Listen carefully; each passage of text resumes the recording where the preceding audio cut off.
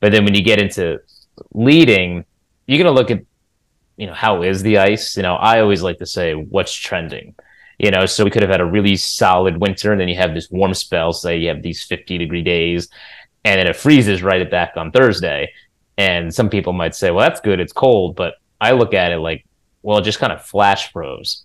And that's going to do some different things to the ice. Sometimes they call it dinner plating because it didn't really slowly bond. It kind of just melted it and froze really quick. So you actually get some shattering. That's why they call it dinner plate ice.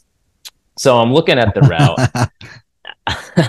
I'll try to see what's some good ice. If it's baby blue, it's really good. If you start to see some rock behind it, which could be like grayish or black coloring, the ice could be a little thinner. Maybe there's some air in it. So I'm trying to look at the route before I start to climb to see also if there's any little ledges or small little platforms, like where would I be in a really good, comfortable spot where I'm not going to have too much energy I'm going to have to expel to place a screw. Because that's a really big thing too. It's not just reading the ice, but it's tiring,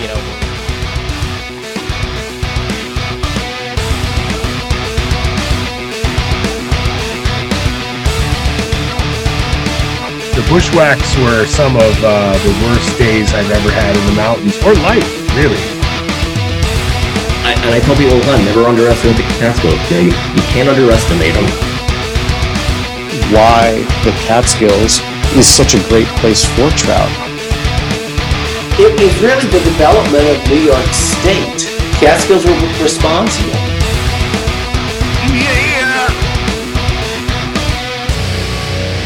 Now you're listening to Inside the Line, the Catskills. Hope you got your drink. So, yep. All right. So we'll talk about that later. So, welcome to episode 101 of Inside the Line, the Catskill Mountain podcast. Tonight, I have my friend Joe Galvan here, and we're going to talk about ice climbing. Perfect time to talk about it because we're getting into that time of where it's getting colder. Ice is starting to form. Hopefully, people will get into the regular hiking method time of getting just their spikes, and hopefully they just don't jump right into ice climbing right away, because there's definitely a lot you need to know. So once again, episode 101, Joe's here. How you doing, Joe? Hey, Stash. Doing good. Thanks for having me on. Yeah, I'm excited to have you on here. Can't wait to talk about ice climbing. I've always kind of wondered different questions and how the hell do you guys do this at times. It's just amazing. So let's talk about we just had the episode 100 celebration up down at Kim's Catskill in Tannersville. It was awesome, great turnout. I know it sounds a little low, but like 20-30 people showed up. I was very flabbergasted by the support. Cool thing is, we did a raffle and we raised around $400 for the Catskill Trail Crew. So cool thing. Thank you once again to everybody who showed up, and just anybody who participates and listens to the show. Really, really thankful for that. It was a fantastic time. Let's hope we can do that again. It was very stressful, Joe. I don't know if you've ever done something like that, but I used to be in a band, and this was just pretty crazy. Yeah, I'd imagine this was a pretty big gig. Yeah, huge congrats. It's a really big milestone, 100th episode. That's a big deal. So that's awesome to have the people support you. I'm sure you had many more people that couldn't make it. I know myself, I really wanted to join in, but was away. But podcasts are awesome, and the fact that you're keeping it going, and 100th episode, that's great. I appreciate it, man. I thank Trailbound Project too for supporting me and kind of believing in me, because sometimes you're just like, I don't know if I want to keep doing this, but having support, having people listen, stuff like that is really fantastic, and having that tight group community in the Catskills is very phenomenal. So once again, everybody, thank you for showing up. For anybody who's listened to the podcast, the 100 episode celebration was a great hit. Raised over $400 for the Catskill Trail Crew. So once again, thank you. And Joe, once again, thank you to Trailbound Project. I know it was a weird time to have it too. 3 p.m. on a Sunday was just very, very odd. So sorry about that to anybody. No So worries, all good stuff. yeah, so we'll have that next time if we have it. 200 episodes, whatever. If anybody wants to have a celebration or something, we'll do it at a Saturday, probably like 2-3 p.m. So I've learned. So also, Joe, there's been craziness. This previous year we had wildfires up in Quebec and Canada and stuff like that coming down through New York State and pushing all this smoke into here, which I've never had in my lifetime before. It was really, really crazy. And now, the other day I was outside and my friends just like, sends me a message. Did you smell that smoke and stuff? And I'm just like, what smoke? So I finally took a step outside and I was like, holy crap, I can smell that a little bit. And finally looked up, or I finally like looked into it. And there's two wildfires that are happening. They're pretty big down in the southern states. There's one happening in Virginia and one happening in North Carolina. And it's just, it's pretty crazy to say stuff like this and to experience this in New York State, because I'm 41 years old and I've never experienced this ever in my life. Have you?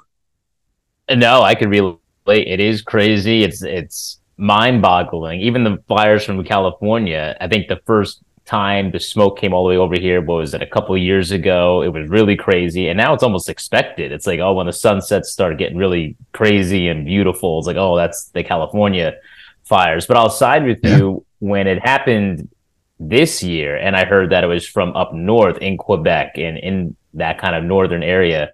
That was definitely a first in my lifetime, being 32. And I was like, wow, things have really, really changed. New York State, growing up in New Jersey, not really something we're accustomed to. Yeah, exactly. And, and then now we talk about wildfires down in Virginia and North Carolina, which is just absolutely insane. This one in Virginia is not even, it says it's 2% contained. And this was as of November. We're recording on the 21st. So this is November 18th. It says 2% contained.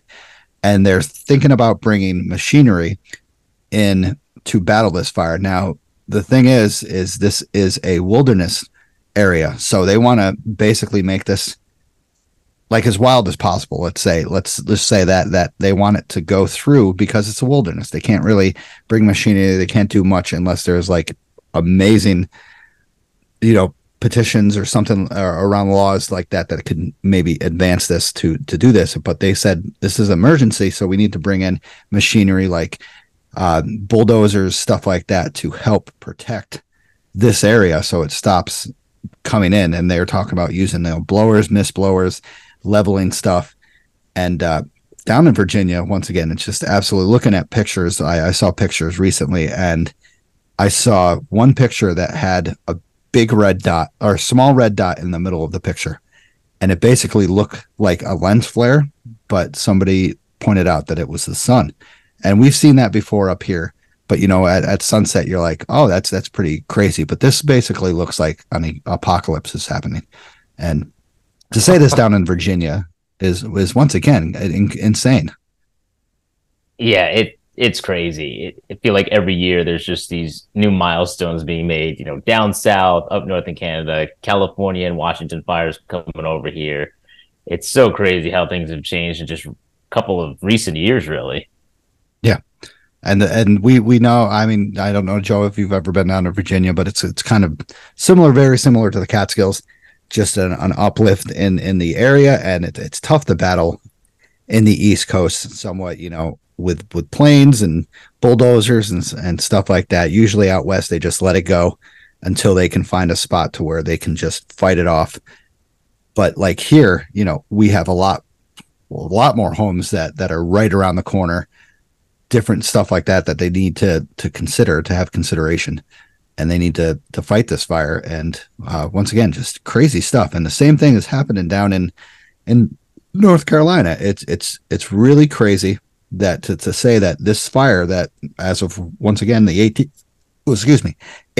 is 0% contained on the East Coast. To say that on the East Coast that it's 0% contained, 2,500 acres, it's just absolutely crazy. And this closed part of the Blue Ridge Parkway for about let's see, it says for about like 20 miles, almost 20 miles on the Blue Ridge Parkway has been closed due to this Matts Creek fire. which is, once again, North Carolina. You do not hear about this. Maybe a little bit in, like Tennessee has a little fire because, they have the conifers all over the place. But something to say that it is closed for 26 miles is just absolutely crazy in the East Coast, the Appalachian Trail and stuff. Yeah, that's insane. That's crazy. Yeah. So some of the new stuff that's just come up, it's just, once again, mind-boggling, and different. Such events is just really, really odd. I don't know. It's keeps getting weird. Like you said, it keeps getting weirder and weirder. Yep. Yeah, everything is changing and taking different turns than what it used to, and as we grew up. Correct. So far today, I got the New York State DEC reports, and it's been a quiet past two months, I would say, in the Catskills, and we had kind of like one situation here in the town of Hardenburg, which is right outside of like Hawkett and around that area with the nice, beautiful waterfalls and such. And on November 18th, once again, 3 days ago, because we're recording on the 21st, 2 p.m., Forest Rangers Horn and Sweeney overheard radio traffic regarding an injured hiker in Hardenburg. 67-year-old from Margaretville fell and injured his head, ribs, and leg. So fire departments from Arkville, Fleischman's, Hawkettsville, Margaretville packaged the patients, began evacuations. Ranger Horn and Sweeney assisted with the half-mile carryout, so it wasn't too far from probably a trailhead or the road, but there was a helicopter that flew the hunter to the hospital, so he must have had some pretty serious injuries, and happened at 2 p.m. Resources were clear at 6 p.m. So good 4-hour rescue. Thank you once again to the fire departments and the Rangers. Fire departments act probably very swiftly down there. They're a very tight-knit group down there. So thank you once again. And Joe knows about this stuff. Joe is on search and rescue in New Jersey. And once again, these incidents, this looks like an accident that happened. So it's very unexpected. And, it's not like somebody went up on Blackhead Mountain without microspikes and was an idiot.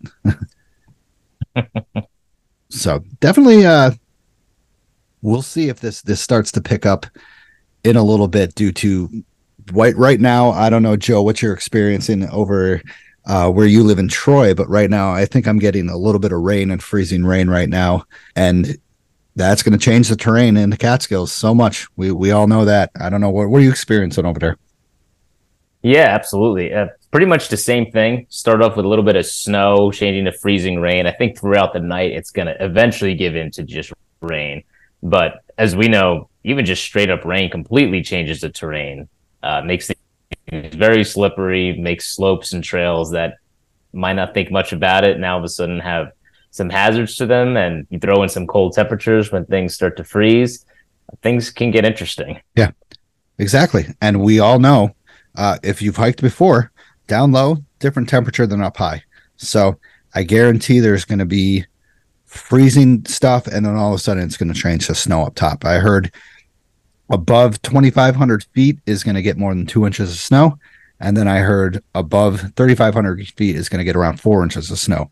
So once again, pack those micro spikes, get them in the pack. They should have been in the pack over a month ago. So get them in there. Do what Joe does, probably follow the the standard basic procedures of hiking and ice climbing, which we'll talk about later. So, Joe, I'm going to get onto the supporters, some sponsors, and then we'll go into some coffees and stuff like that. We'll go in the regular discussion, okay? Sounds good. So thank you once again to the monthly supporters, Darren White, Vicky Ferreira, John Comiskey, Jim C., Michael Bongner, David Mead, Matt Smith, and Denise Weiss. Guys, thank you very much for supporting the show. Also, thank you to Trailbound Project, hiking and backpacking school located in New Jersey. Joe right here and Scott from New Jersey Search and Rescue Team have amazing backgrounds in wilderness first aid, wilderness first responder, and Metz Mountain Rescue Association, and they are here for you to learn old and new skills of hiking and backpacking. They teach anything from first aid, map and compass, backpacking, and many other skills that could help you and others while out on the trail. Check them out on all website and all social media platforms. Also, check out Outdoor Chronicles Photography. Molly from Outdoor Chronicles Photography specializes in adventure elopement and adventure couple photography in the Catskills, Adirondacks, and the White Mountains. She is also an officiant for getting married and a licensed guide, but she is an amazing story maker. Molly won't just give you photos, she'll give you memories that will last forever. Don't hesitate to get a hold of Molly on all platforms. Check out her social media platforms. They are absolutely phenomenal, filled with amazing pictures. So, Joe, let's go right into what you are having to drink, my friend. I am having Sam Adams Winter Lager, festive and smooth. Seasonal. Haven't had this one yet. Seems pretty good so far. So far. I mean, after that, it's if it's so far, if it's beginning stages, that's so far. But after that, it just keeps getting better and better, right? Yeah. So the first couple tastes are good, then you're in the clear. Exactly. I am having a Wagers cider mill from Penyan. I had this back a while ago. It's just smashed hard cider. The alcohol content is 6.9. It's not bad. It's actually very good and very tasteful. I'm not like you. I'm not a beer drinker. I drink liquor and I drink hard cider, and this hard cider is absolutely phenomenal. The only crappy thing is you can't get it shipped to you. And I really, it's a 3-hour trek for me. It's probably like a 5-hour trek for you to get over the Penyan. Yeah. So I'll have to have my friend Chad. He lives over there. I'll have to have him bring him over when he gets some stuff. But so we got some Sam Adams Winter Lager and some Wagers hard cider. So once again, volunteering has kind of come to a halt because of the winter season. It's really tough to volunteer in the winter. But once again, check out for next year 3500 Club, Catskill Trail Crew, Catskill Mountain Clubs, Visitor Center. Anywhere we can volunteer is absolutely phenomenal. On the 100th episode, I had a very good chat with a bunch of volunteer organizations, 3500 Club, the Catskill Center. Great, absolute amazing organizations to volunteer to. And once again, any volunteering is absolutely worth it. And it helps out our area immensely. Once again, if you need stickers, email me. I have a contact, itlcatskillspodcast@gmail. Sorry, it's very weird. I don't even know my own. Or SRUSIN82@gmail. Check them out or go to Camp Catskills. I got new stickers now. So if you guys want stickers, I got new stickers that are actually really, really cool. So yeah, I didn't do any Catskill Mountain history. Damn. Give me 1 sec, actually. I can find something. Give me 1 sec. All right. So as we all know, tanning and bark peeling was really huge in the Catskills. Once again, if you could drive down the Catskills right now, actually is a perfect time. Plus in the winter, the only places basically you will see some conifer trees and stuff like that is more up higher on the mountains. It's because these tanning industries and these bark peeling industries ripped apart these mountains. These mountains were once bare until they couldn't really get up to the spots that they could get to above, some ledges or stuff like that. Even so, they would make their way around ledges just to get to these trees.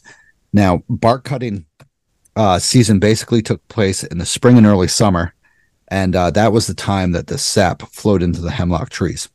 And definitely they could remove bark easily with a tool called a spud in this bark and iron, which was booked like a thin spade or shovel.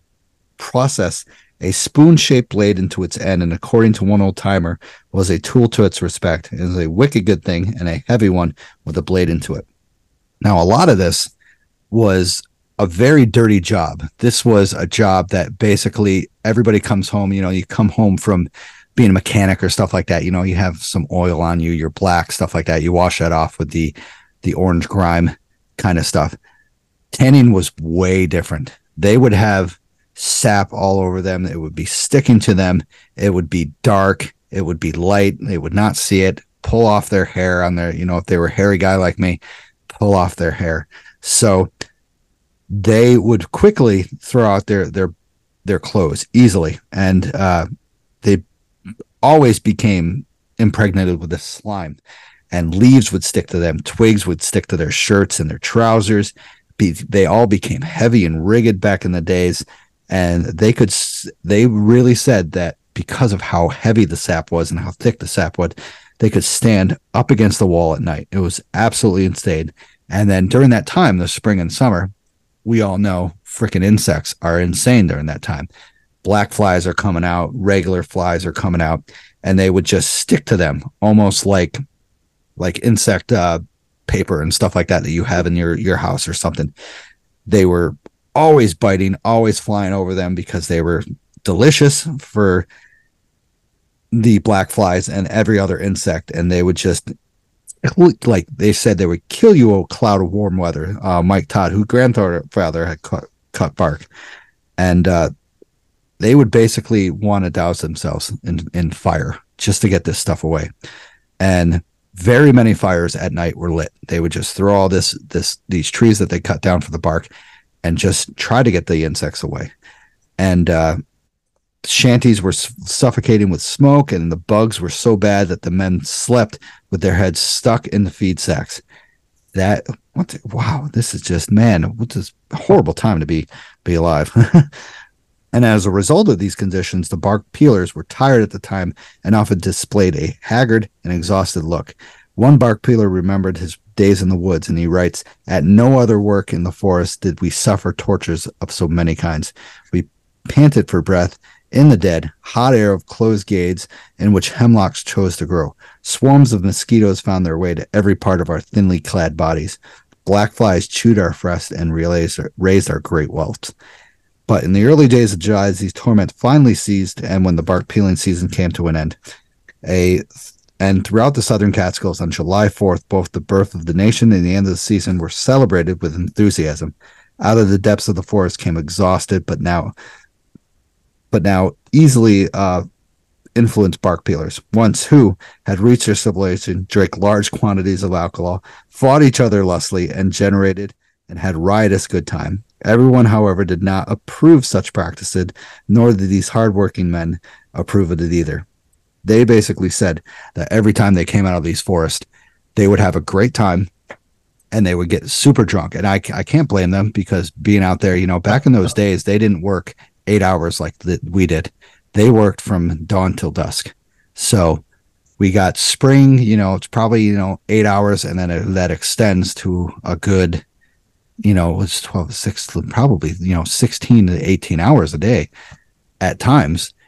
And these guys were probably much more, people who worked on the railroad, coal mine stuff, had the same kind of like job. But I gotta admit, like, sounding like these bark peelers, the coal people had to deal with, the breathing and stuff like that. These guys had to deal with everything whatsoever associated with the mountains.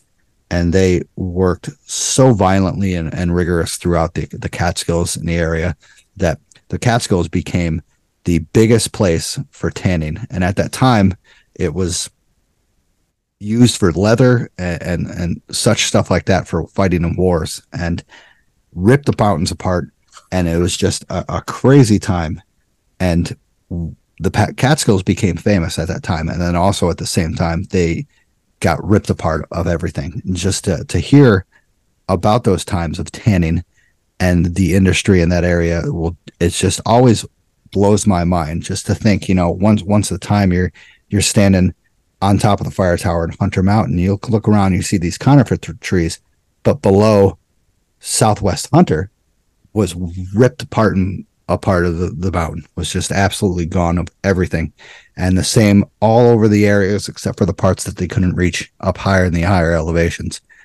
And once again, just absolutely insane stuff with the tanning industry, to think that this once was the way of ripping apart the mountains and of their trees, to do to be honest, to very, very little. Reading about how they sat in sap in their water and stuff like that, and they used for very little, the whole tree for a very little amount of leather, was just absolutely insane.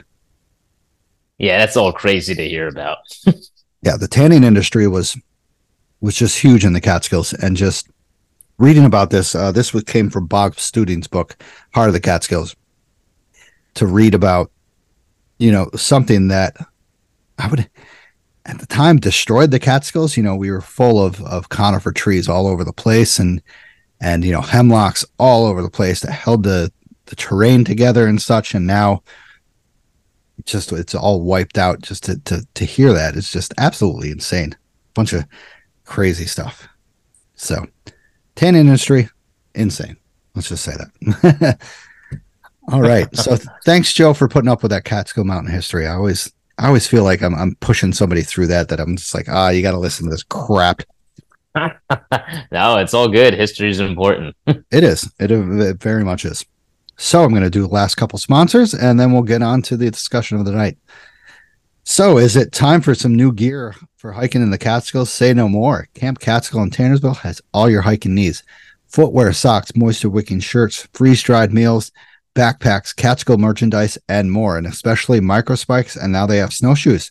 So they have all the essentials for your hiking needs. Located in Tannersville and online, check out Camp Catskill. Also, you can get stickers at Camp Catskill, so stop there. Had a great time for the 100th episode. Ryan, thank you very much for that. Really appreciate it. Also, if you're ready to hit the trails, make sure you take the scenic route. Scenic route guiding are here to help you with your goals, big or small. Like Marcy or Slide or Lone of the Stewards, check out the scenic route guiding and gear rentals on Instagram and Facebook for more information. Also, if you mention podcasts, you can get 10% off. Use the code Mountain Lion. Sarah Bacon, once again, thank you for coming to the show dressed up as a mountain lion. Joe, I'll have to show you pictures of that. It was absolutely insane. She dressed up as a mountain lion for the whole thing, did not break her character. So check out Sarah and Scenic Route Guiding, and her ladies are absolutely phenomenal in guiding through the Adirondacks and White Mountains. So Sarah, thank you once again. Also, check out Another Summit, a nonprofit program that leads outdoor adventures activities for veterans and first responders for free. Activities like walking or hiking, or even backpacking and paddling trips. Check out anothersummit.org for more information and dates for future events. I plan on doing an event with them in July for the Presidential Traverse, so I can't wait to do that. Awesome. So let's get on to the guest of the night. Let's go. Joe Galvan here is to talk about ice climbing in the Catskills and the Northeast. So, Joe, thank you for joining the show. Can't wait to talk about ice climbing. How you doing tonight? Doing great. Yeah, thanks for having me. Always awesome listening into your podcast, and to be invited again is really awesome. So really just happy to be here. Thanks, man. Appreciate it. And appreciate Joe's part of Trailbound Project, the hiking and backpacking school that's located in New Jersey. Awesome stuff. They support the show. They do some great fundamental teaching of hiking and backpacking. And I'm always interested in seeing your guys' stuff of what you do. And I remember contacting with you and Scott about setting you guys up for a vigorous backpacking trip of map and compass skills. And I was like, Scott was asking me where we should go. And I'm just like, ooh, I got some places for you. And I heard it was a great event, and they had a fantastic time. So check out Trailbound Project. Joe is a part of Trailbound Project. So also, Joe, let's get into your background real quick. Go as far as you want into it as you can. Yeah, so I was grew up in New Jersey, in Ringwood, New Jersey, which is an outdoorsy kind of area, rural. It's got lakes, it's got the hillsides of the Ramapo Mountains. So did a little bit of hiking growing up. Wasn't super into the outdoors, I'd say. I'd say it was pretty normal for everyone to hike around a little bit here or there. It wasn't until early 20s when I kind of started to get heavier into it. And I was already hiking in Harriman, different parts of North Jersey, and what kind of kicked things off into mountaineering and then into ice climbing was first real winter hike was actually Mount Washington in January, believe it or not. Wow. That's kind of how I kicked things off. Started off with that. We were in REI, I believe, a friend of mine, and we saw the flyer, said Summit Mount Washington in the winter in January. Looked into it, thought it'd be pretty cool, got the gear, showed up all fired up, but not really knowing much of anything. Had a good time. We did Summit with some pretty gnarly conditions.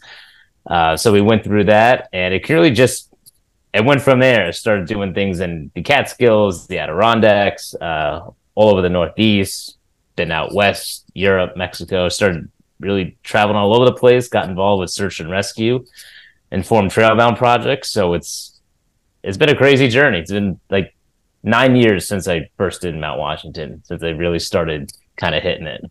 Wow.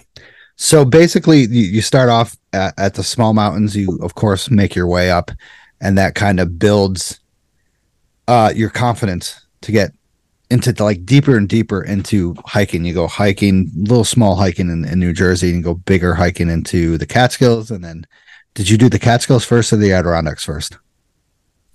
I did a little bit in the Catskills. Okay. A lot of people just start in the Adirondacks and then they're like, oh, the Catskills are there. Let's go check them out. So you're a 35er, right? I'm working on it. I am working on it. I'm not a complete 35er, almost halfway, a little under halfway. 46er? 46er, yep. Of course. Awesome. So you've obviously hiked in the winter, of course. What built that confidence of going deeper into the winter? Because I got to admit, ice climbing is, for me, freaking a little bit sketchy to see some of that stuff that you guys are doing. Yeah, so it was really all incremental. So like I said, I started off more on like the mountaineering background. Went with I think it was Mooney Mountain Guides through REI for Mount Washington in the winter. So they talked all about layering and got us really prepped. They guided us along the way. So I felt comfortable, was able to do that. And then from there, thought, what's next? Kind of like what we said, go a little bit bigger, a little bit more challenging. I then went out west, again, guided, did a lot of things guided in the beginning. I was pretty into, learning the right things, trying not to do too much trial by fire. So then I went out west, guided again with a company called Alpine Ascents, went to Mount Baker, was successful on that. Nice. We summited Mount Baker. Then from there, I actually found the Adirondack Winter Mountaineering School, which I instruct now. So that was cool to kind of have a full circle moment to be a student, and then a few years later come back as an instructor. So once I went there, you're surrounded by a lot of renowned people that are been into the hiking and outdoors and the camping. They're doing it for decades. And really, once I went there, taught a whole bunch of skills, how to be self-supported, met some friends there, started going in the Catskills and Adirondacks in the wintertime, started doing stuff a little bit more self-supported, learned a lot that way, and then still sprinkled in some of the guided stuff. So then went back out west for Mount Rainier. And then from there, took on some of the bigger mountains like Mount Elbrus in Europe, down in Mexico, some of the volcanoes. So it was meeting people along the way. So started to do things self-supported as well, and always sprinkling in the guided stuff there too. Wow. So, I mean, that shows how important it is to sometimes go with a guide to get that kind of the confidence that you need to tackle on what's next, what higher, not sort of higher, but what is a more riskier area to go in. Mount Baker's huge. I've heard that is, everybody does Mount Rainier or Mount Hood, but Mount Baker is very sketchy because I've heard of the glaciers and the crevasses and the areas where you have to camp. So that's incredible. Mount Baker, nice. And that was your first out west, correct? It was, yeah. It was 2015. Wow. Went out there. Yep. Wow, that's some crazy stuff. To just like a lot of people go to Rainier and Hood first out west. They don't go to Baker. That's pretty crazy. What was your experience out there? So first time out west, period. So it was just jaw-dropping, just seeing everything out there is bigger. Trees are bigger. Wildlife's bigger. The mountains are bigger. So seeing that kind of scenery, I wasn't used to seeing those kinds of mountains where you're in these, what they have, the lowland hills, but they're still really big mountains. It'd be like being in the Catskills and Adirondacks, and then you see these snow-capped, huge volcanoes popping out of what seems like nowhere, and it was just amazing to be in that kind of scenery. So once I had my experience out there, I was hooked. You go out there, and I was like, I got to try to come out here like every summer to try to do something. And the Catskills and Adirondacks are amazing locally to go out there, still amazing parks. But that first experience out west to see those kinds of scenes was just incredible. Yeah. So basically, mountaineering evolved you into ice climbing, correct?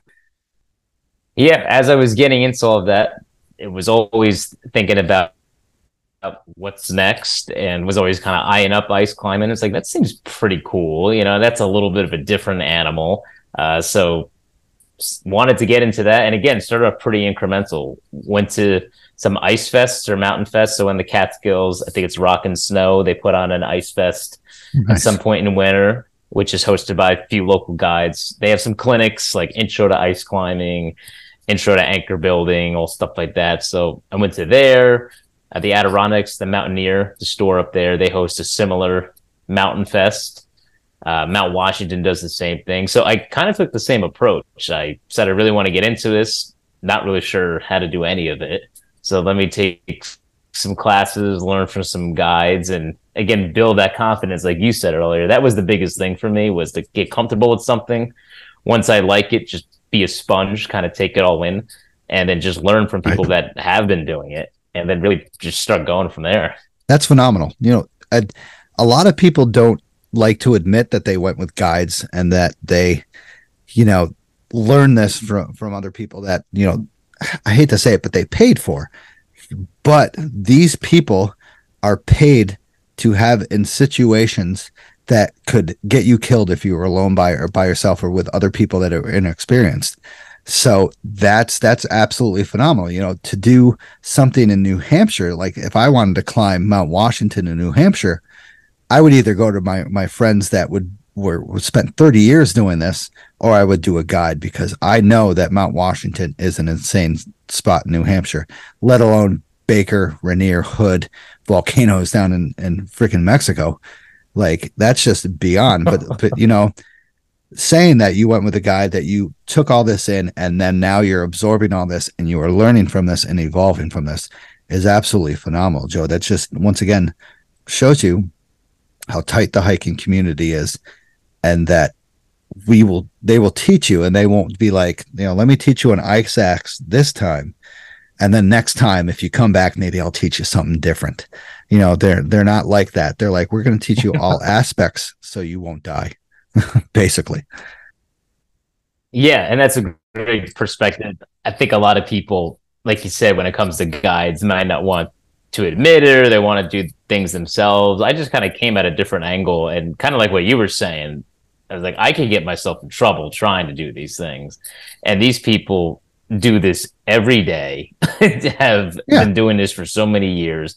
And to just, instead of going on Google and YouTube and listening to all this stuff, you can just hang out with these people and just, be around them, breathe in the same air they are, and just pick their brains for a trip or a clinic. And you'll just walk away with an infinite amount more knowledge than trying to go on the internet and find it out. Yeah. And with you being with the Mountain Rescue Association, you guys have insane guidelines to go through. You have checks every time you go through. I mean, we've been through with the Catskill Mountain Search and Rescue, we've been through a ropes course for 2 straight years with you guys, and going like it, I wouldn't say it's frustrating, but doing an hour of checks of every single piece of material is insane and crazy. But you understand after you do it, you're like, damn, this rope could have been broken, and then you would have fell 50 feet to your death. So it's crazy to think of that, but it's also 100% smart to go through these insane checks that you guys have to do through the Mountain Rescue Association. Can you talk about your time with the Mountain Rescue Association real quick? Yes. This wasn't on the agenda. I'm sorry. No, it's no worries. It's another thing that kind of keeps me ticking. So, as I'm getting involved in all this stuff, going to the mountains and getting into ice climbing, in the middle of all of that comes New Jersey Search and Rescue. I was in the Adirondacks, I remember, and I was going up there pretty often and hearing about the rescues going on up there. And I always thought, here I am kind of enjoying myself, having fun. And to think that, some of the same weekends I was there's these rescues going on, rangers heading out at 2:00 in the morning, going up Marcy, going up Algonquin. I just thought that was crazy. And I was like, it seems pretty awesome though. I had a pull for it. And I knew somebody on New Jersey Search and Rescue from the rock climbing gym. They were kind of helping me out with some technical stuff before going out west. So I reached out to him and picked his brain a little bit. Said, well, if you're interested, come down to a business meeting, and showed up, went to a drill. The rest was history. From there, New Jersey Search and Rescue has a mountain rescue unit, which is fully accredited in the MRA. You said the Mountain Rescue Association. So been on there for about 6 6, almost 7 years. And as you were talking about with the safety checks and everything, that's really when things kind of got to a whole another level, because the MRA, there's only like 6 teams. Let me see. One, two, yeah, five or 6 teams east of the Mississippi River that you wear that patch. We had two new teams that just joined this past year. So once I got involved with them and everybody involved in that community from the other teams, even going to conferences and meeting people out west, you're around these people that do these kinds of checks, like you said, that have an infinite amount of knowledge for decades in rope rescue and take things really seriously, really professionally. And learning from all of those people then carried out to the recreational career, and it really catapulted things from then on. How to handle yourself in all these technical environments. You guys have been in some of the trainings, when we do all these mock scenarios, and then of course the inspections before, the inspections afterwards, all the logging. Being involved with the MRA is what really built up a ton of confidence, and then really having that back up everything I was learning from guides and doing things myself. That's what really started taking things to another level. Yeah. Just checking, a lot of people think that those carabiners they buy at Walmart for like 99 cents can hold 400 pounds, when you are basically like, hell no, read the fine print on that. That holds probably 75 pounds, not even. And, to get that from you guys, to learn, once again, I've been in Catskill Mountain Search and Rescue. We have had, we have these procedures that we have to go through for these gear that we have to have, and those carabiners have to be of a certain type, a certain weight, and have a certain lock on it. And I guarantee that this is kind of like the same thing that you have to go through ice climbing, that you have safety guidelines that you have to do. Yeah, absolutely. Another thing that's gear intensive, as you and me both know, when it comes to these outdoor hobbies, they come with an expense, but it's all good stuff. But yeah, when it comes to ice climbing, you have your carabiners, you have your harness, you have your helmet, you have ice screws, slings, you have all these different things that go through that same regimen. Like you said, with our trainings with you guys, with Catskill Search and Rescue, with inspections and really paying close attention to everything, because you're trusting this stuff. So it's really important to keep on top of it and do your inspections and make sure everything is good before you use it, and then really importantly after you use it, because you never know what could happen throughout the day and everything.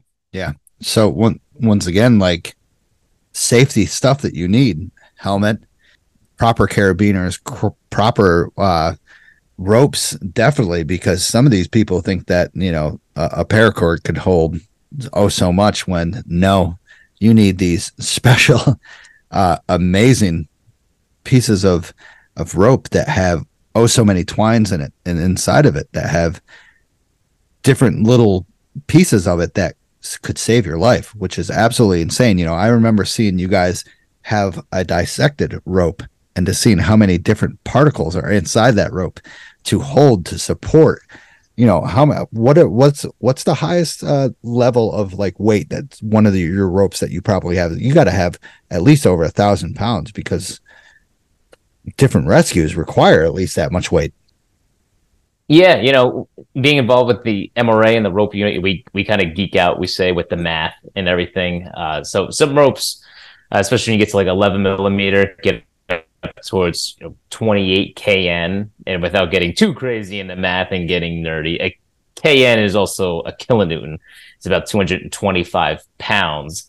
Wow. So without even doing the math in my head, 225 times 28, that's, you're getting involved with some ropes that can really hold quite a bit of weight. There's other things that get involved with, like putting knots in the rope and other things that affect the strength. But we fall back to a certain ratio that we like to see, where these are the forces or the loads that we anticipate to see, and this is what our systems can support. So there's always a balance there, as a ratio we go with. But yeah, when you really dive into it, like we showed you guys, when you open up a rope or if you cut it and you look at the fibers and what it's made of and everything, it is pretty fascinating stuff. Fascinating, that will save your life in other terms. And once again, safety is the number one topic in any sort of climbing is safety first. And then I don't even know what number two is as of that, because it's always safety. Safety is the number one topic. So one of the things, do you have to train for ice climbing? Do you have any special training that you have to do? Yeah, so like anything, if you want to really excel at it, and especially when it comes to ice climbing, it's really easy if the technique or the form isn't there to really burn out in your arms, especially. Even if you have good form, it helps to have some upper body strength. So it definitely helps to train a little specifically for it. Like anything, having a good cardio base, just keep it in good shape helps. But ice climbing is definitely, you're holding on to these tools with your arms, and you want to be really efficient by using your legs predominantly. But when people train for it, including myself, I try to get on the pull-up bar, I try to do some pull-ups, I try to do some hangs and different grip exercises. This way I can get my forearms and my grip strength and my back really strong for all those kinds of difficult moves when you are holding on and you have to really fall back to some upper body strength at times. So that's the best advice I could give for specifically training for ice climbing. Now, once again, we talk about upper body strength and stuff like that, because we know we're using ice axes and of course 10-point crampons, correct? Like 10-point, right? Or is it 12-point? It's 10 to 12. And when it 12. comes to the ice climbing crampons, you can use the general mountaineering crampons. But what's nice about the ice climbing crampons, if you're trying to really get into it, they have more aggressive front points. So they're actually sticking out a lot more aggressively, where you could trip on them a little bit if you were to just walk on them, more like a mountaineering glacier crampon. Some of them have what's called mono points. They have a really long single point. And the point for that extra aggression is that you can kind of bite into the ice a little easier.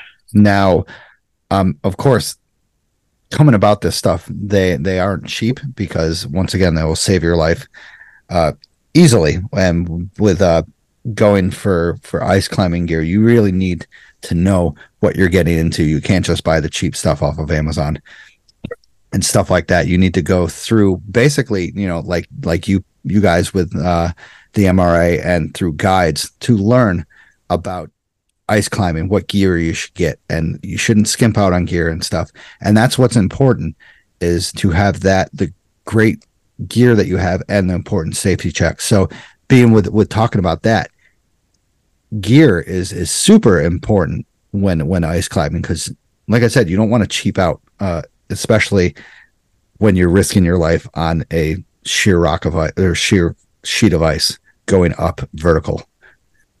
No, absolutely not. Especially with the technical stuff, because you always want to fall back to good clothing, good layering, like we know with backpacking and hiking. But then when it comes to the technical stuff, you really want a good pair of boots. You really want a good pair of crampons. You want to make sure things are sharp, because tips do dull. You want to have some good ice tools with you, good ice screws. Make sure they're sharp. Make sure everything's really good to go. Taking care of them after season, making sure there's no rust on them, drying them out each time, because it is metal. So some people could get done from a climb and then kind of put the screws or tools away and they go away wet, and then you can have some rust on them. And we know rust and metal doesn't usually mix too well. Yeah. So being with that, with the gear, would you have any recommended brands that you would suggest going along the way of ice climbing gear and such? Yeah, I would say as far as like the crampons go, I've had a lot of success with Gravels. They have like G14s, G22s. I will say crampons overall fit different boots differently. So what's a really good idea is if you have your boots, or if anyone listening that's looking to get into it, is to go to some of these places like the Mountaineer, like Rock and Snow, or some of these other guide services you mentioned and the sponsors, and to get a good boot that fits you, and then try to, if they have crampons, see how it fits that particular boot, because some crampons don't really fit certain boots all that good. So Gravel's a really great brand. Try to get a good fit with that. When it comes to the ice tools, I think the most common ones I see are Petzl corks. and Yeah, Petzl no mix. I would say for starting out, Petzl corks are a really good pair of ice tools that can pretty much carry you through most things until you feel like you want to take things to kind of the next level. And then I've noticed that the no mix are pretty big favorite when it comes to that, and that will carry you through pretty well with that stuff. excellent. Yeah, Pretzel I have for my harness, my safety harness and such. And I know Pretzel is a very good company that will back up their stuff, and a lot of professional ice climbers use it and support it and stuff. And Grevels I didn't know about, so I will check out their crampons. I very rarely use crampons, once again, for my crazy times in the Catskills that I don't have like you have. So you talk about, doing some God, I don't know why I'm drawing a blank here, but kind of like anchors and the ice screws and stuff. Now, how I've always wondered when I'm seeing videos and stuff like that, how do you pitch a screw? What is your standard procedure of like the next length where you're going here? Is it based on the ice depth? Is it based on your height? What is it based on? Yeah, it's a great question, and little different between the route you're doing and everything. What's great about nowadays with the internet and these guidebooks that come out, there's local ice climbing guidebooks for the Catskills, there's local ice climbing books for the Adirondacks. And what I'm kind of getting at is with getting some data and doing some research beforehand, there's sometimes samples of what you should carry on your harness, how many screws, maybe the length of screws. So for example, for ice climbing, there's different lengths of screws. You'll see something as small as like 10 centimeters, maybe smaller, then up to like 21 centimeters. So when you're thinking about where you want to place them, like you said, how far apart and everything, sometimes you can get an idea of where you should place them on the route, give or take, before you get there. Nice. And then when you do get there, a lot of times what I'm trying to do, and this is of course getting into like leading, if you're going to set up a top rope, definitely for people listening that are starting out, try to find something you could just hike to the top, set up an anchor around a tree, and then, treat it just like a top rope as if you're in a rock climbing gym. But then when you get into leading, you're going to look at, how is the ice? I always like to say, what's trending? So we could have had a really solid winter, and then you have this warm spell, say you have these 50-degree days, and then it freezes right back on Thursday. And some people might say, well, that's good, it's cold. But I look at it like, well, it just kind of flash froze.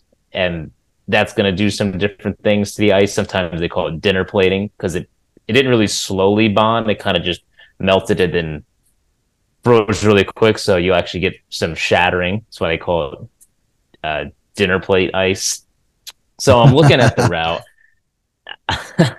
I'll try to see what's some good ice. If it's baby blue, it's really good. If you start to see some rock behind it, which could be like grayish or black coloring, the ice could be a little thinner. Maybe there's some air in it. So I'm trying to look at the route before I start to climb to see also if there's any little ledges or small little platforms, like where would I be in a really good, comfortable spot where I'm not going to have too much energy I'm going to have to expel to place a screw. Because that's a really big thing too. It's not just reading the ice, but it's tiring. We're on our front points, and then you're also holding on to ice tools. And now when you do go to place a screw on lead, you have one hand on one tool and then the other one's on an ice screw. So you have your 3 points of contact, but it can get tiring if you're not on a good platform. So it's actually nice to look at the route and see what's a good resting spot, or what are some half decent spots, and try to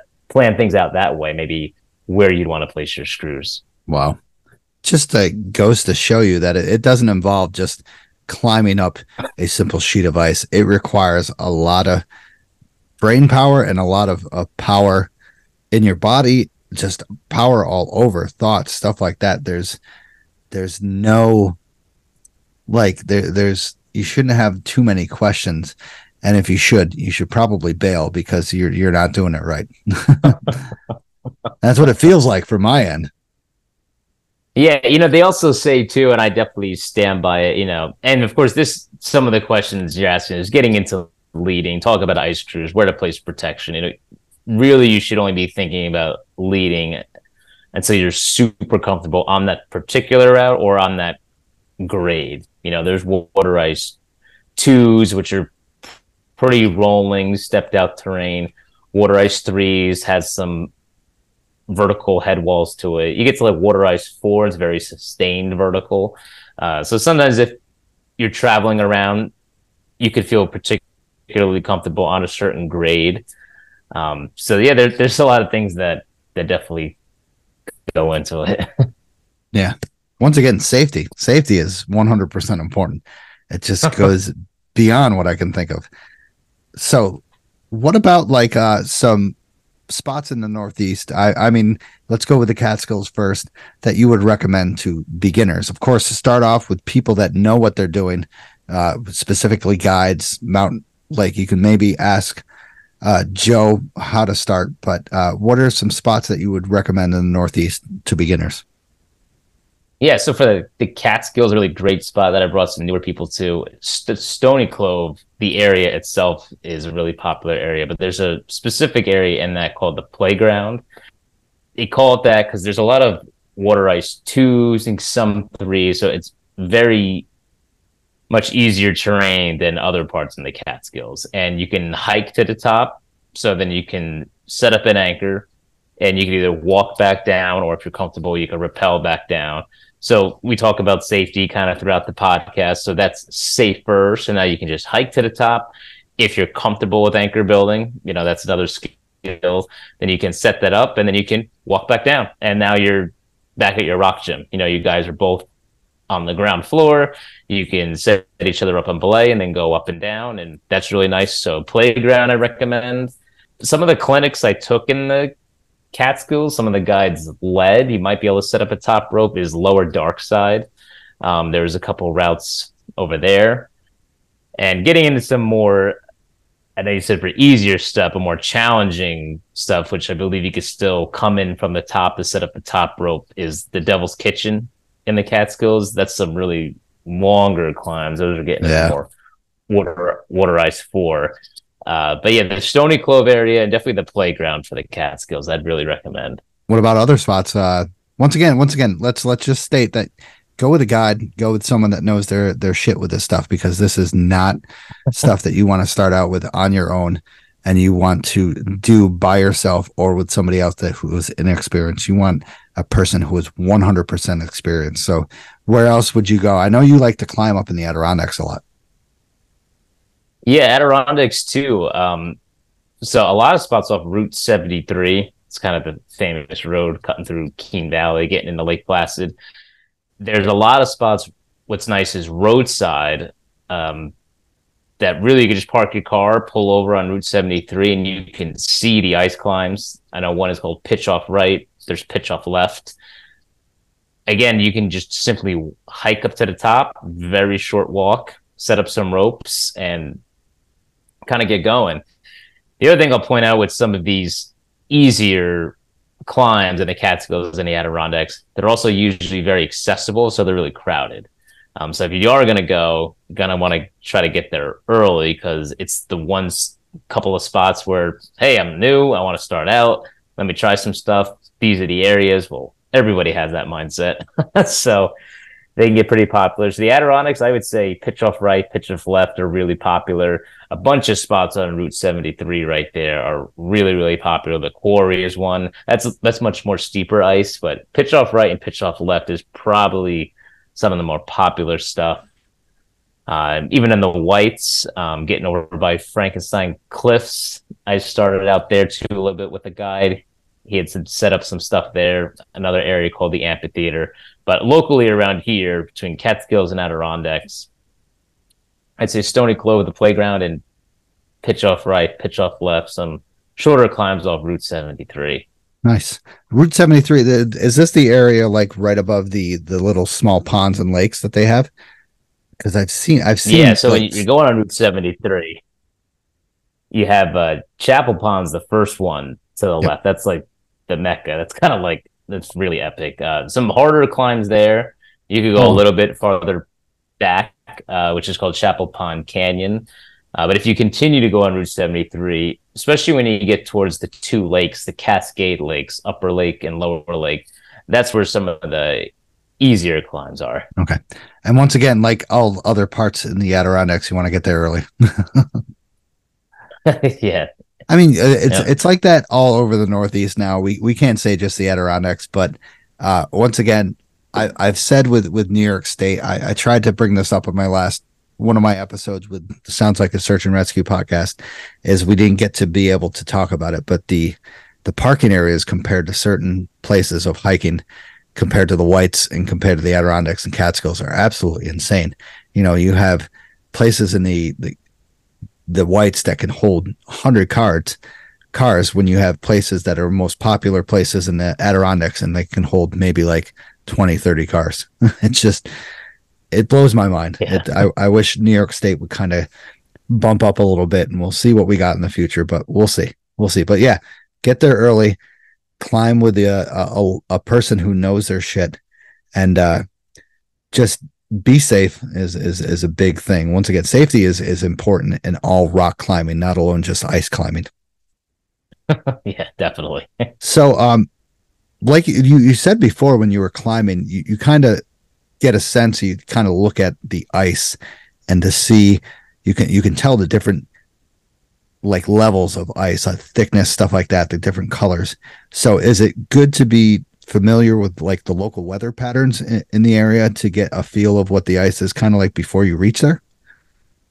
Yeah, it's a really great question. It definitely is important to keep up on that because there's different types of ice, of course, and the weather's going to have a huge impact on that. I kind of mentioned what was called like dinner plate ice. So say there was some warm or a thaw, and then someone said, well, it's going to get to like 0 tonight, or like even like -10. So that's awesome. Everything's going to freeze up. But if you think about it, everything may have melted the day before, and then you just have this flash freeze. So you're going to have this layer that did freeze, but it didn't really bond. And what makes ice really strong is kind of like a freeze thaw kind of cycle. The sun might hit it, might thaw it out, might melt and have some runs, but then at night it gets cold. So it's kind of a little bit of thaw, a little bit of freeze. And it's kind of like concrete kind of just bonds. But Yeah. then when you have these irregular weather patterns, say it consistently stays warm, some climbs that are south facing will take a huge hit. It's warm out. It's especially if it's above 32 degrees. So the air temperature, it's above freezing. So things are just going to melt. And then if it's facing in the sun's rays really hit the climb hard. So there's a term, they call it baked. Sometimes I've climbed where the climb itself has been in for so long that if it has a couple of days of sun, it's not going to go anywhere.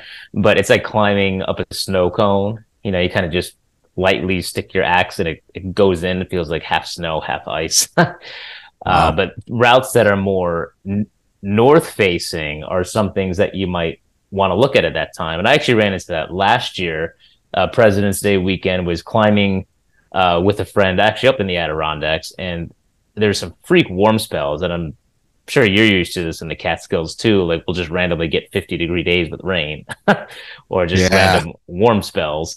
So Route 73, actually, a lot of those climbs I mentioned face the sun. So we didn't want to go there. So we went into some areas like some canyons and some gullies that are north facing and in the shade. And it was a whole different world. Like the north side of Pitch Off is where we went. So it's actually on the other side of the cliff in this back canyon from what I mentioned. And there's deep snow. The ice is really fat because it's just in the shade the whole time. Yeah. So it's a total different world. It's an awesome experience. But yeah, you want to keep up on definitely on the weather patterns, see where there's thaws, see if there's any major thaws, see if there's any kind of flash freezing, especially if there's any rain or whatever. So yeah, you definitely want to keep up on that. You kind of paint you some pictures before you get there of what you might be dealing with potentially. Correct. Yeah. And, not being involved with ice climbing, but I kind of know the times, north, less sun. Once you said south, more sun, but sometimes, having the south face areas creates more ice, correct? Because it melts and then it freezes. Yeah, what can happen on the south side is, even if it is below freezing, the fact that the sun's hitting it, it'll, thaw a little bit, it'll melt a little bit, and it'll run. And then at night, when it freezes, those climbs could really kind of build up. I've come back to the same climb 2, 3 weeks later. I'm like, oh wow, this is much thicker. The flows are huge, and it's because of, like you said, it's seeing that sunlight. So it's actually kind of melted and then froze, melted and froze. So the climb seems bigger. It seems thicker and actually changes some of the features on the route. So that's pretty cool too. Yeah, it's an ever like it's an ever changing area basically because once again freeze thaw, and then there might be a huge freeze spell, and then on the other side, it'll just kind of keep freezing, but it won't get thicker and thicker. But then on the south side, it might get thick and thinner, and then thicker and then thinner and thicker. It's just so you gotta once again the local weather patterns might beat it with snow, freeze it, and then you have a thicker ice. But then there might be a week or two of straight sun, and then all of a sudden you just have a bunch of melting thin layers of ice where you would stick your ice axe into and it would just be like chink and it would fall down. So that's a big once again a big question of mine. How when you're climbing up, how many times, depending on, do you like check the ice? You like, do you have like a certain like one little like hit and then it's like, okay, it's thick, and then just bang it in, or is it like several multiple times? Yeah, I mean, ideally, you don't want, the more you swing, obviously, the more energy you're using. Yeah. So if someone's swinging 4 or 5 times, it's really rough. One of the tips or tricks is, there's concavities and there's convexities. Concavities kind of being, when things slope down, kind of like a little cave, a little indentation, where convexities are like a bulge. So when you swing, you want to go into concavities. Because when you have a convexity, hard to maybe picture through a podcast, but the ice is actually under more. But the ice or snow, in that case, even mountaineering, it's more under stress. So usually when I have some new people around me and we're at the very bottom before we climb, you just grab your ice tool, and if you swing at some convexities or some bulges, you'll just break them. They'll just shatter. And you actually just created a concavity then, because the bulge broke and there's a little indentation. And then if you swing in there, you'll get a good stick. Nice. And then this way, down low, before you start climbing higher, you can just kind of play around. If I swing here, what does that sound like? What does the ice do? Does it break? Does it fracture? If I swing here?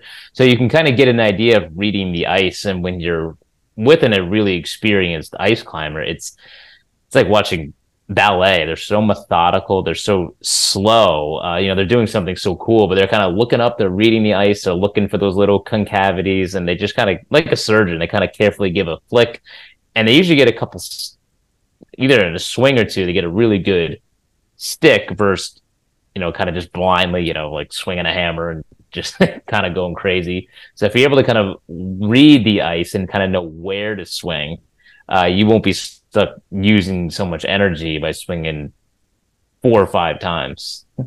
Amazing. Like, it just, once again, it's just blows my mind, saying that ice climbing is not, a lot of people don't do it for speed. They do it for the kind of like the love of ice climbing. It just has that adrenaline rush. Like, when you first start out, when you're ice climbing at the bottom of wherever you're at, it could be amazing waterfall or just amazing cliff, do you have like a certain like adrenaline rush and then you get into like a smooth flow when you're going up top, or is it always an adrenaline rush? Because it would be always an adrenaline rush for me. I was just like, Jesus. Yeah, I mean, I'd say comfortably a little bit of a blend. You're at the bottom and you're super psyched up, you're ready to climb and everything. And then, as I'm going up, you're still ice climbing. It's still like, wow, this is really cool. You're going up a waterfall, going up a frozen cliff. It's pretty sick. There's definitely focus, and you kind of get into this nice rhythm. You swing, you take a couple steps, you swing, and as you become more efficient and more practiced, which is also another reason to go with experienced people or a guide, because your form is huge because it's really common and very natural when you first go to kind of over grip the ice tools, kind of like a death grip. Yeah. Like, I will not let go by any means.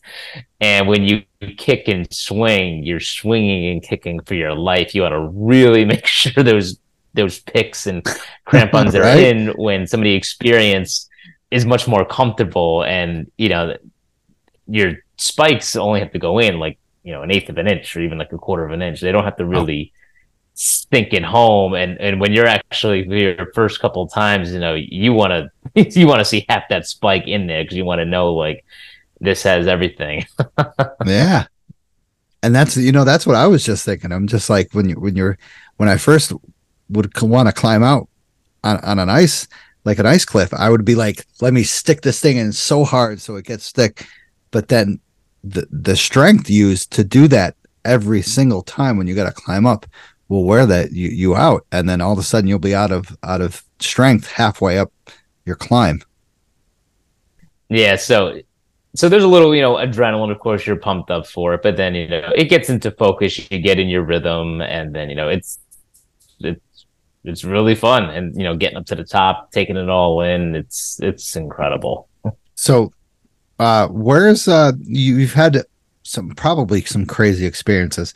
Let's talk about first your favorite experience being in the ice climbing aspect. Where was your favorite experience? And then we'll get into the craziness, like your crazy experiences. Like some favorite mess up. experience favorite experience on the ice climbing. They're all so unique. I might have to pick a couple Hey, instead of that's a fine with me, standout dude. favorite. I would say definitely when I was first starting. This must have been like a year or two in. I think I was up in New Hampshire, on the border of New Hampshire and Maine, with a guide, and we went up Wiley's slide, it was called. So it was like a slide, a lower grade slide. The guide was leading it, but it was cool to do something that was a multi-pitch. Because when I was starting out, it was all what's called single pitch. They set up the top rope and you go up and down, you work on your technique. But to be multi-pitch was, for my first time, was really, really cool. Because here we are going up this slide on this mountain. And, we get up to the first pitch and he builds an anchor out of ice screws. And then, I'm clipped in. And then as the guide goes higher up and then set up another anchor to pull me up, I'm looking out and, I'm just mid clip on these ice screws. And I was like, this is just so cool. And at that point, didn't really fully know how to like place the ice screws, build an ice anchor. But at that time, the fact that I'm just climbing up the side of this mountain anchored midway up, up these ice screws, that was really, really, really cool to kind of get to the top of the mountain that route versus taking the trail, because we got up to the top and we took the trail all the way down. And once I got on the trail, it was just such a contrast of, two different ways to get up to like the big viewpoint of the summit. But, we just passed by these hikers, with the snowshoes and the normal hike and get out, we're in harnesses and things are jingling and there's ropes and everything. that was really cool to see that, to kind of say, oh, this is really awesome. That's a big thought I've had is, passing by people where you've come straight up the mountain going through this ice climb and they've come hiking up the mountain. Have you ever gotten looks of like, what the hell are these psychos doing? Yeah, I've gotten that where they said, how'd you get up here? Like, oh, we took, that slide or that route and everything. And they're like, that's crazy. Just two different get-ups. You got all the harness and the rope and the helmet and everything. And, they're eating a Cliff Bar, just hanging out. Wow. I would say that was one of my favorite experiences. And then really when I started doing things kind of self-supported too. And now I started to relive the experience, but with friends. Now we're going up gullies in the Adirondacks or whatever. But now there's no guide. What are the guides? We've taken classes, we've taken courses, we feel experience. So then kind of doing it on your own is another experience where it's like, wow, we feel safe, we feel really efficient, and it's fun. And now we're doing this on our own. It's cool to just be able to pull up and have the knowledge and the gear to start doing what you can out there. Yeah, that's got to be really cool. Now, have you taken people out in the Catskills? What's your favorite spot in the I mean, you mentioned Stony Clove. have you gone any places you'd have to say like, I've heard Black Chasm is pretty good. The Platte Clove area is pretty crazy. Yeah, that area is good. As far as taking people on the Catskills, it's been either the playground or Devil's Kitchen. Nice. Devil's Kitchen, some really long, steep routes. That's really fun. And then the playground's great to just, I mean, I still love it too. They're like they're shorter routes, so it's not as long duration, a little simpler, but I mean, still you're out on ice. It's a day in the outdoors. It's all fun. Nice. So any like kind of like sketchy life threatening, I would say, experiences that you had out there? I'm kind of thinking every person who ice climbs got to have one at least like, oh shit kind of moment.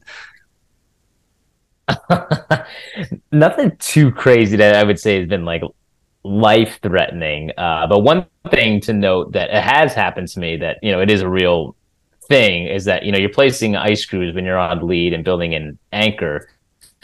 So it is metal, and it is, if there's sun on it, metal heats up. So what can happen is that ice screws can kind of start to melt out on you.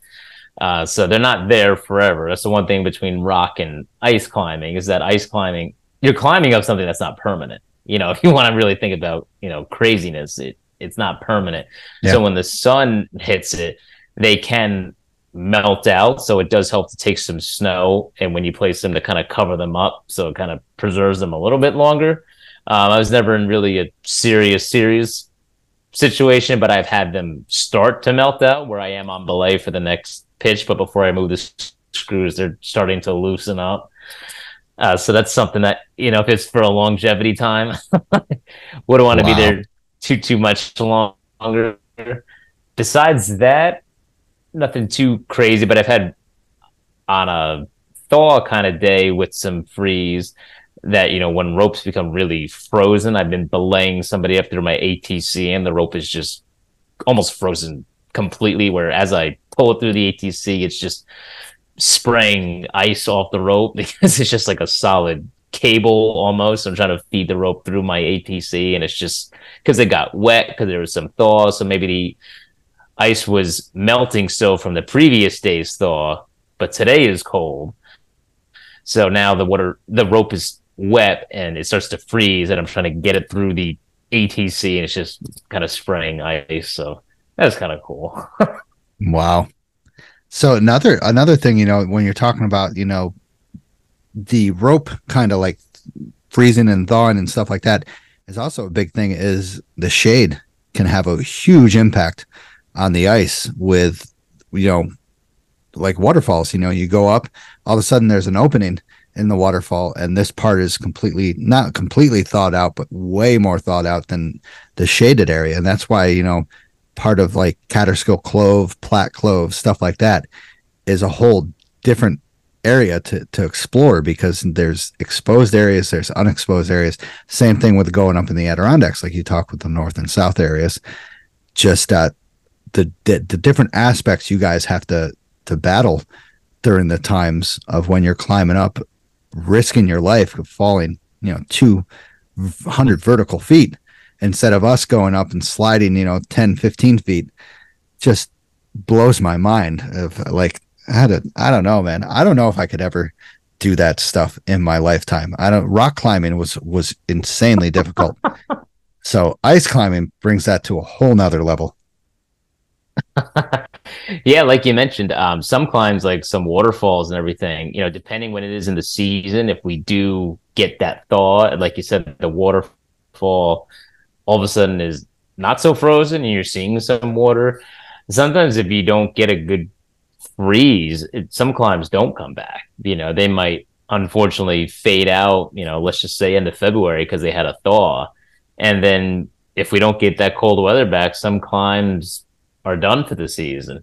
Some repair a little easier, like you said, especially if it's shaded, but some unfortunately don't, and some are just have very tight windows as is. It could be a really thick waterfall, and you might need really, really good cold for 2 weeks or so. And even then, it's like a tight window to do it. Some people rush out for certain climbs because they're like, I heard this is in. And then some climbs are much more reliable where, they could take a beating and come back and whatnot. Crazy. Have you ever dealt with like a time where it's like kind of like, I wouldn't say overpopulated, and you're just like, not say overpopulated, but you're just like, oh man, we can't go here. There's too many people here. Have you ever dealt with that kind of before? Oh yeah. Yeah. I've dealt with that a lot. I've dealt with sometimes, there's a climb is almost filled and maybe there's a little area to sneak in a line, or some people say if you guys want to jump in. Sometimes that can happen is when you're in the newer areas. We talked a little bit earlier on the show about convexities and concavities, where to swing. That's not just to get a good stick, but as you're swinging on a bulge and you're breaking ice, it's just fallen ice blocks that are coming down. Wow. They could be small, but who has you on belay, or is there people below you? So sometimes in the newer areas, if you have people just swinging like crazy and like madmen, there's a lot of falling ice.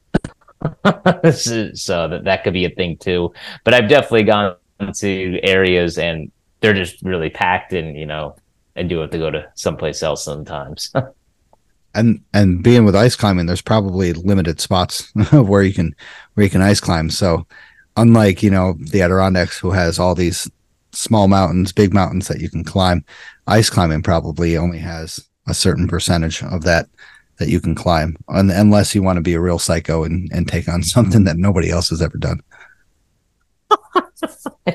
Yeah, there's definitely the main areas to climb in the Catskills and Adirondacks and other places. So yeah, you most likely want to get there early.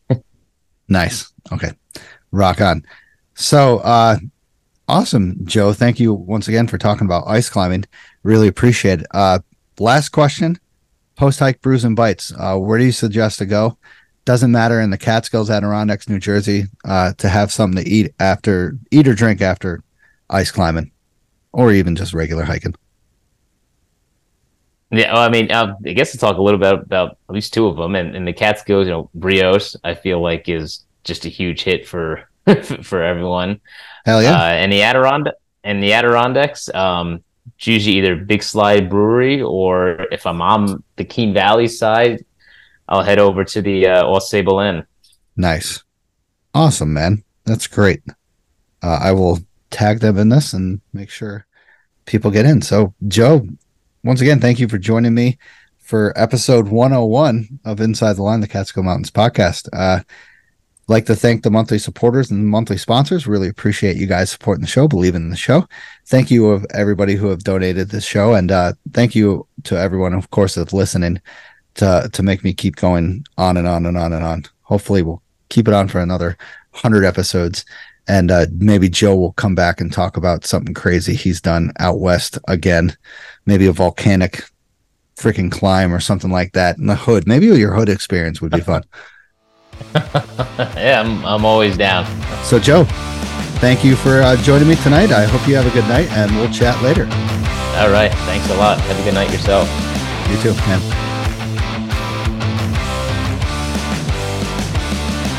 Hey guys, I just want to thank you for listening to the show. If you enjoyed the show, subscribe and throw down a smooth review on Spotify, Apple Podcasts, or any podcast platform that you use. You can also check daily updates of the podcast, hikes, hiking memes, and local news on Facebook, Instagram, Twitter, and the official website of the show. Remember this, you just keep on living, man. Livin. Wicked, wicked, wicked.